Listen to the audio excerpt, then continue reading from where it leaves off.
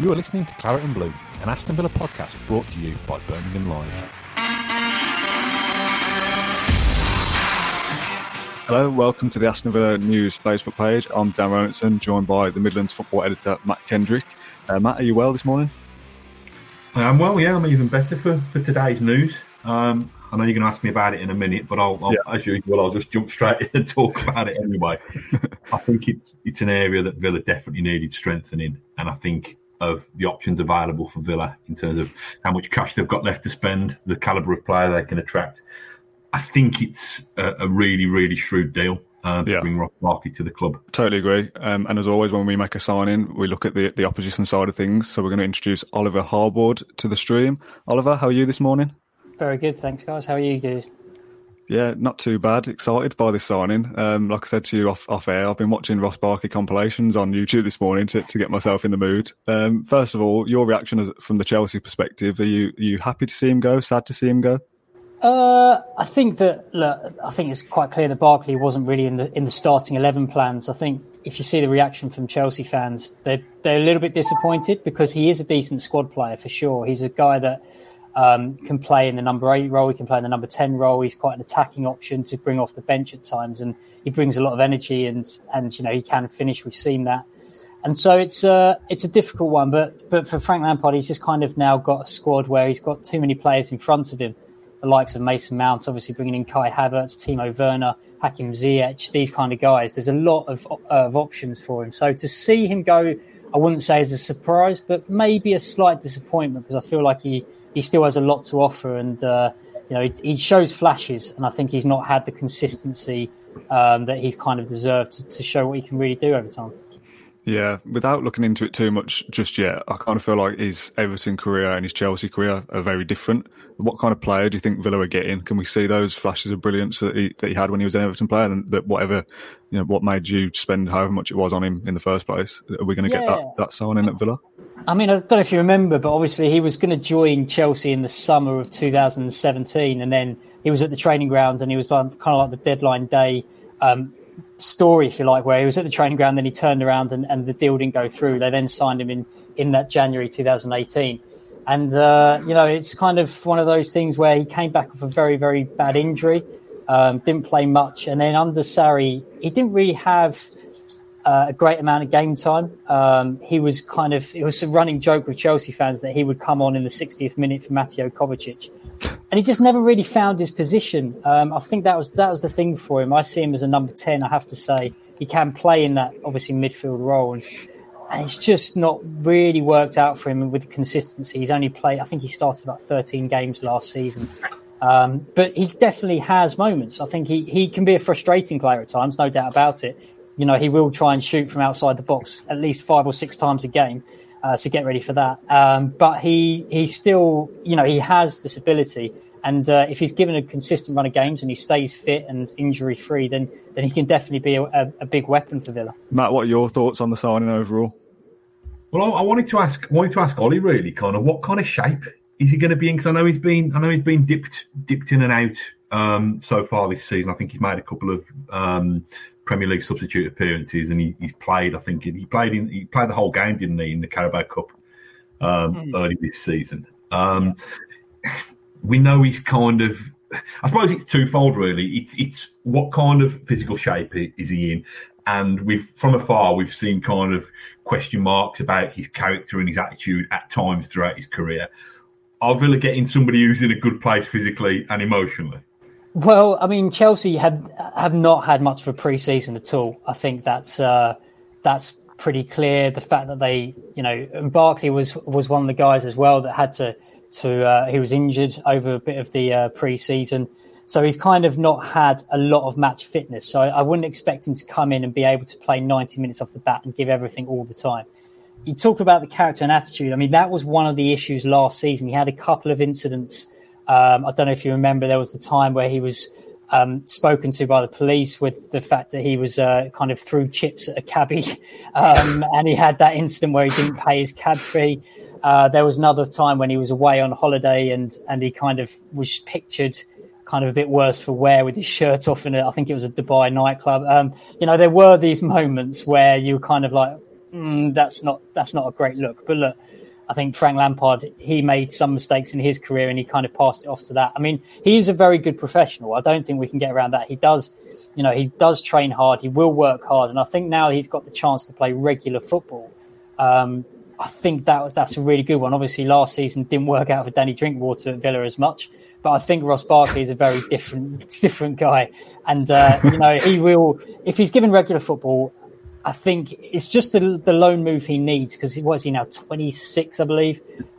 He needs something to spark his career. I mean, let's not forget as well, he's a regular for England. That was the interesting thing. He often didn't play for Chelsea, but yet would start almost every game for England. So Gareth Southgate sees something in him and likes him.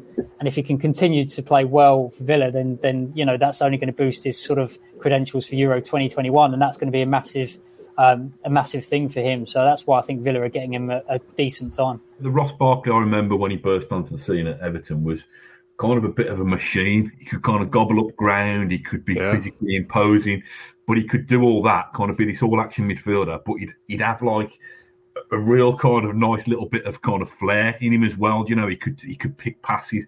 Pretty much the all-round kind of modern midfielder.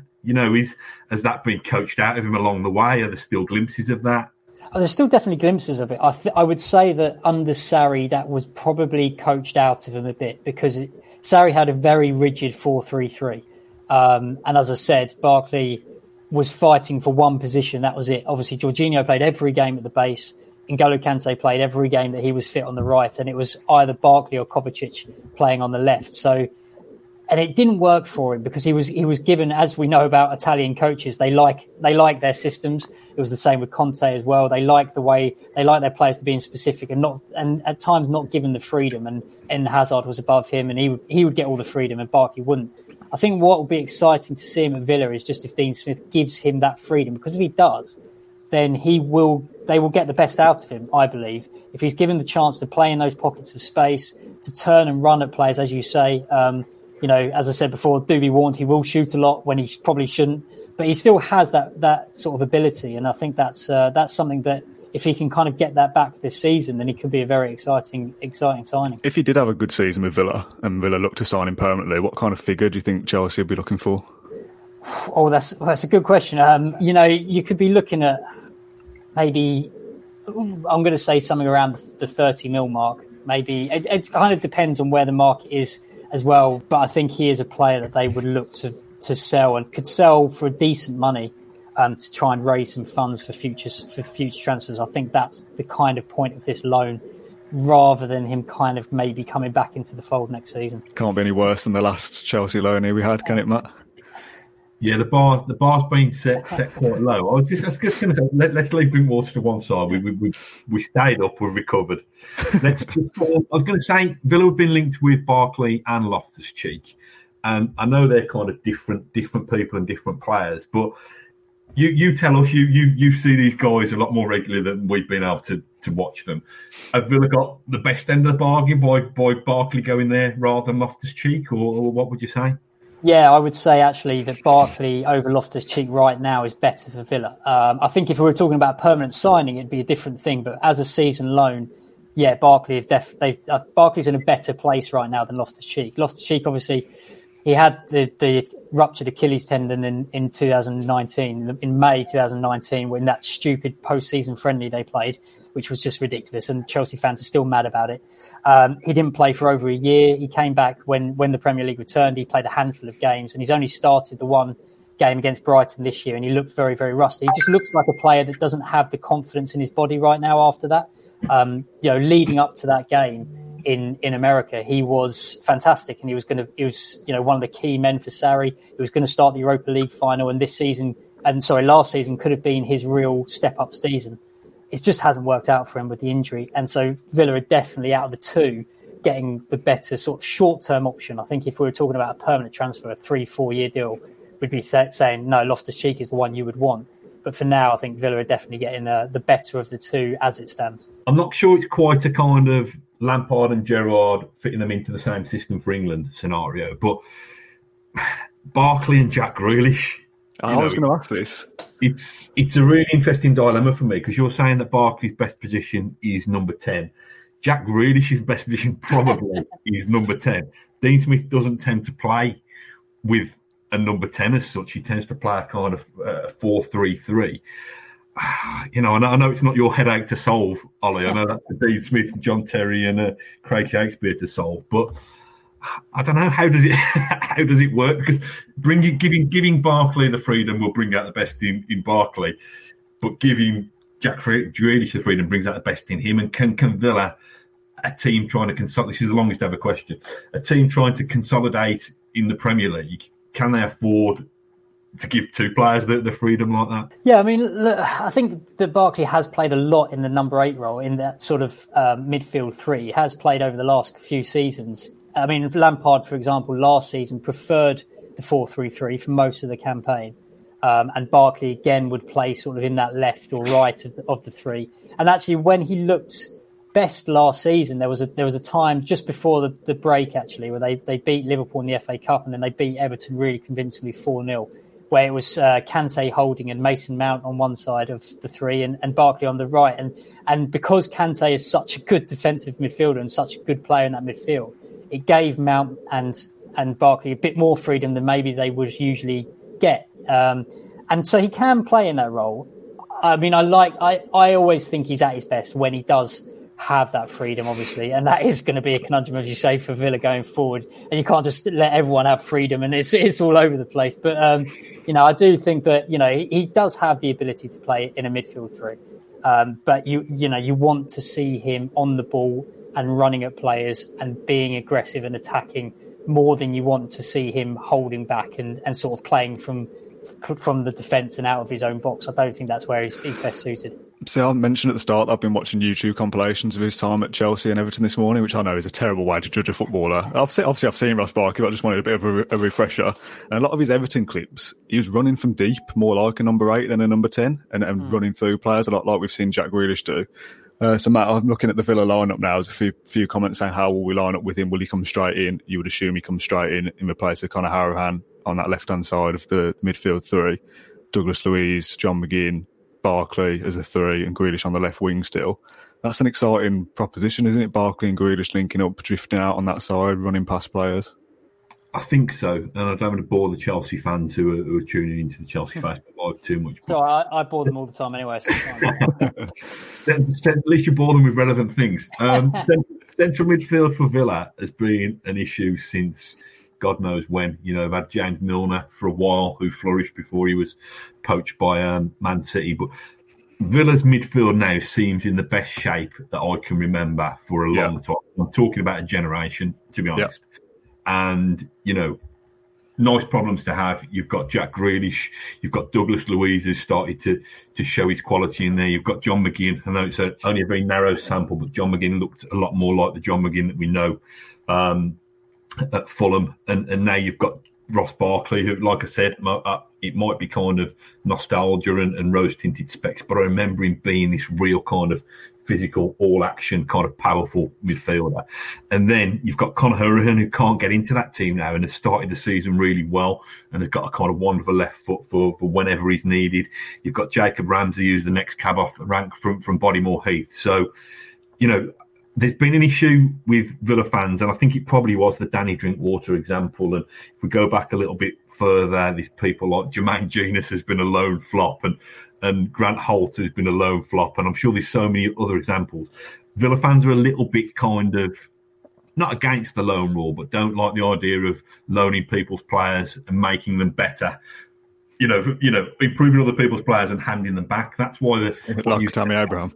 Well, but there's good examples, isn't there? There's Robbie Keane, there's Tammy Abraham, there's Axel Twanzebe, and I think the thing that will encourage people, Villa fans listening to this, and probably perhaps annoy Chelsea fans, is you perhaps offering that glimmer that this could become something more permanent. If Barkley's a success. So I think from a Villa fan's point of view, let's hope the guy stays fit. Let's hope Dean Smith solves that conundrum with how to play him and him and Grealish together. It's funny, because Mason Mount, and he's a great player, Mason Mount has almost taken on this kind of evil quality amongst Villa fans, because when Gareth Southgate is ever asked about Jack Grealish, he always refers to Mason Mount first. I think from a Villa point of view, I think it's heading towards a really, really encouraging transfer window. I think Villa are nearly there. If we're being greedy, you might want a bit more cover at left back, potentially another winger, but I don't think we can afford to be that greedy. I think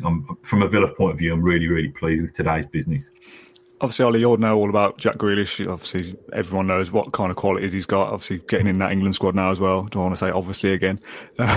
You've seen a lot of Ross Barkley as well. Do you think from the outside looking in, those two can flourish in a side together?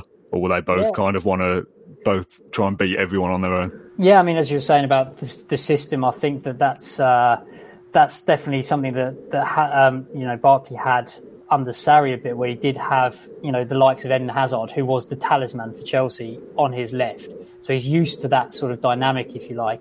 I think Barkley will probably feel like he should have a bit more status within the Villa squad, if you like. He's always kind of been one of those fringe players at Chelsea, where he's always been on the cusp of the first team, of starting 11, never really progressed into a full-blown starter week in, week out. Some of that does have to do with injuries as well. I mean, that is kind of one thing that could be a potential concern. We know that he's had injuries throughout his career. So let's hope he gets a good, full, clean season.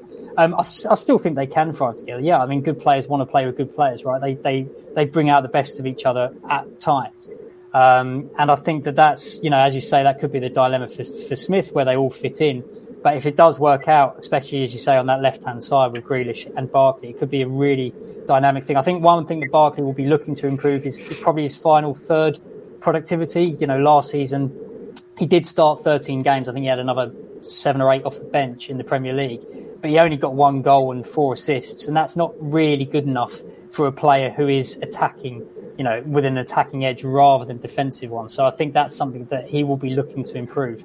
And that's something that Chelsea want to see. If he's going to ever work his way back into the Chelsea squad, I think that's kind of something that, because as we know, his time at Everton, it was about scoring goals. I think he had 8 assists and 8 goals in one of his years at Everton, and he's never reached that level at Chelsea. But maybe he can do again with more regular football, because, as I say, he's been very much a bit part player. Very rarely finished sort of 90 minutes if he did start as well. So that could be an exciting one. But yeah, I can see Grealish and Barkley working well. And I have to say, actually, for Villa, if I was sort of teams that were kind of going to be battling it out for relegation, I'd be very worried about what Villa have done this year. They look like they've done some decent business in this summer, quietly gone about some good business. And Barkley can definitely add to that, I think. Matt, people talking about Villa's system in the comments, saying that Jack Grealish has to come back inside now because he's not as good on the left. Is it possible to fit McGinn, Louise, Barkley and Jack centrally? It's weird, because kind of naturally you think Jack Grealish should play down the middle and he can affect games more, but people are saying that's his best position. He's played the bulk of the last season from the left, and it hasn't hit him whatsoever. Do you know what I mean? I'm not saying he couldn't be even better if he played as a number 10, but if you're trying to bring in a lesser striker alongside Ollie Watkins just so that you can bring Jack Grealish into the centre when you've now got lots of central options, then it seems like you're creating a problem that's not there for me. So I think it's kind of, if it ain't broke, don't fix it. I think Jack probably would over time see himself as a number 10, but he still affects games massively from the left wing. I think you look at those midfield three, you'd have Douglas Luiz, McGinn and Barkley would be a 3, and then Jack could be a 10 with maybe Traore next to Watkins, and you need your fullbacks to push on, which might not be the best idea, leaving us open at the back. It feels like Barkley, McGinn and Grealish would all want to be doing the same thing, all playing centrally. They're all going to want to carry the ball forward. They're all going to want to burst into space. Surely they can't all do that, so just leaving Jack out on the left to do his own thing, that makes more sense. It looks like a pretty impressive kind of midfield and forward 6 to me. The 6 that you've just, like I say, Douglas Luiz kind of anchoring, and then McGinn and Barkley kind of patrolling and almost kind of covering each other, giving one licence to go and one licence to sit. And then a front 3 of Grealish, Ollie Watkins and Bertrand Traore. If you compare and contrast that with what we had for large periods of last season, people would have absolutely ripped your arm off for that 6 weeks ago. So, like I said, these are really, really, really nice dilemmas for Dean Smith to have that he wouldn't have imagined. The last time that Villa played Chelsea at the back end of, during restart, he wouldn't have dreamed that he would have had this kind of embarrassment of riches. So, I'd leave as is with Jack for now, and just try and find a way of getting Barkley into that team and getting him kind of firing. He adds a bit of height into the midfield as well. I think he's 6'1", 6'2", something like that. Obviously, McGinn and Douglas Luiz are both 5'7" or 5'8" or something. I don't know. I'm absolutely guessing now. Obviously, Gunnar Harahan dropping out of that side is a loss for set pieces. Did Barkley take many set pieces for Chelsea, Ollie, or would there have been better players in the Chelsea side then? No, he was always one of the guys lining up to take free kicks, especially. He always, fancied himself as a bit of a free kick specialist. But, they had the likes of Willian last season and Mason Mount obviously coming in, Reece James, guys with great technique. And, this year he wouldn't have been much on it as well with the likes of Hakim Ziyech and Kai Havertz coming in and taking. But he definitely does. He's also a decent penalty taker as well. He missed a pretty big one against Valencia in the which was a strange one. He kind of came on as a sub and then took a penalty almost straight away and missed it, which is his one big blemish. But he's also a very good penalty taker as well, so he does have that option with him. But yeah, he definitely fancies himself as set piece. He didn't take many corners last season. As you say, he's kind of quite a big presence to have in the box. He's a physical presence as well. So, generally when you're attacking corners, he's quite a decent one to have in there. But definitely from free kicks around the box, he's a guy that can be a decent option because he has got very good technique on free kicks. So my one final question, Matt, is about the Villa squad now and our expectations for the season. Obviously, we did our predictions before the start of the season and when we were still a few transfers short at that stage. I think we both said 16th and 15th or something like that. If I read out to you the starting 11 now, and you've got Martinez, Cash, Konsa, Mings and Target, Douglas Luiz, McGinn and Barkley, Traore on the right, Watkins and Grealish on the left. That'd be criminal, wouldn't it, if that side is in a relegation battle this season? Yeah, me, I'm a natural-born pessimist, so I'm not going to revise my prediction, which I think was 15th or 16th. But yeah, it looks like... to me, it's all about kind of evolution, and it looks like a squad that is trying to take that next step to consolidation. It was dramatic, wasn't it? But last season was just get over the line, however way you could drag, crawl over by your fingertips. This looks like that Villa are starting to build, which is exciting because I don't think Villa, we're probably talking a decade since O'Neill left, maybe early Houllier and when they signed Darren Bent. I don't think Villa have been able to look that further up the table. I think it's always been kind of damage limitation and survival. So it fills me with encouragement. I've said this many times before. As long as Villa can be safe by March rather than August next season, then I'll take that. And I think if Ross Barkley is brilliant and helps Villa up a couple of places in the table, and Chelsea think, actually, we quite like him, that'll be good enough for me. And I know we'll have made a player better, improved another club's player, but if the byproduct of that is Villa consolidating, then I'll take that all day long. I definitely think there are worse squads out there than what you've just said about Villa. I mean, obviously, Fulham right now are looking like they could be in a real scrap. The likes of, I know they had a decent first half against Chelsea, but West Brom potentially as well.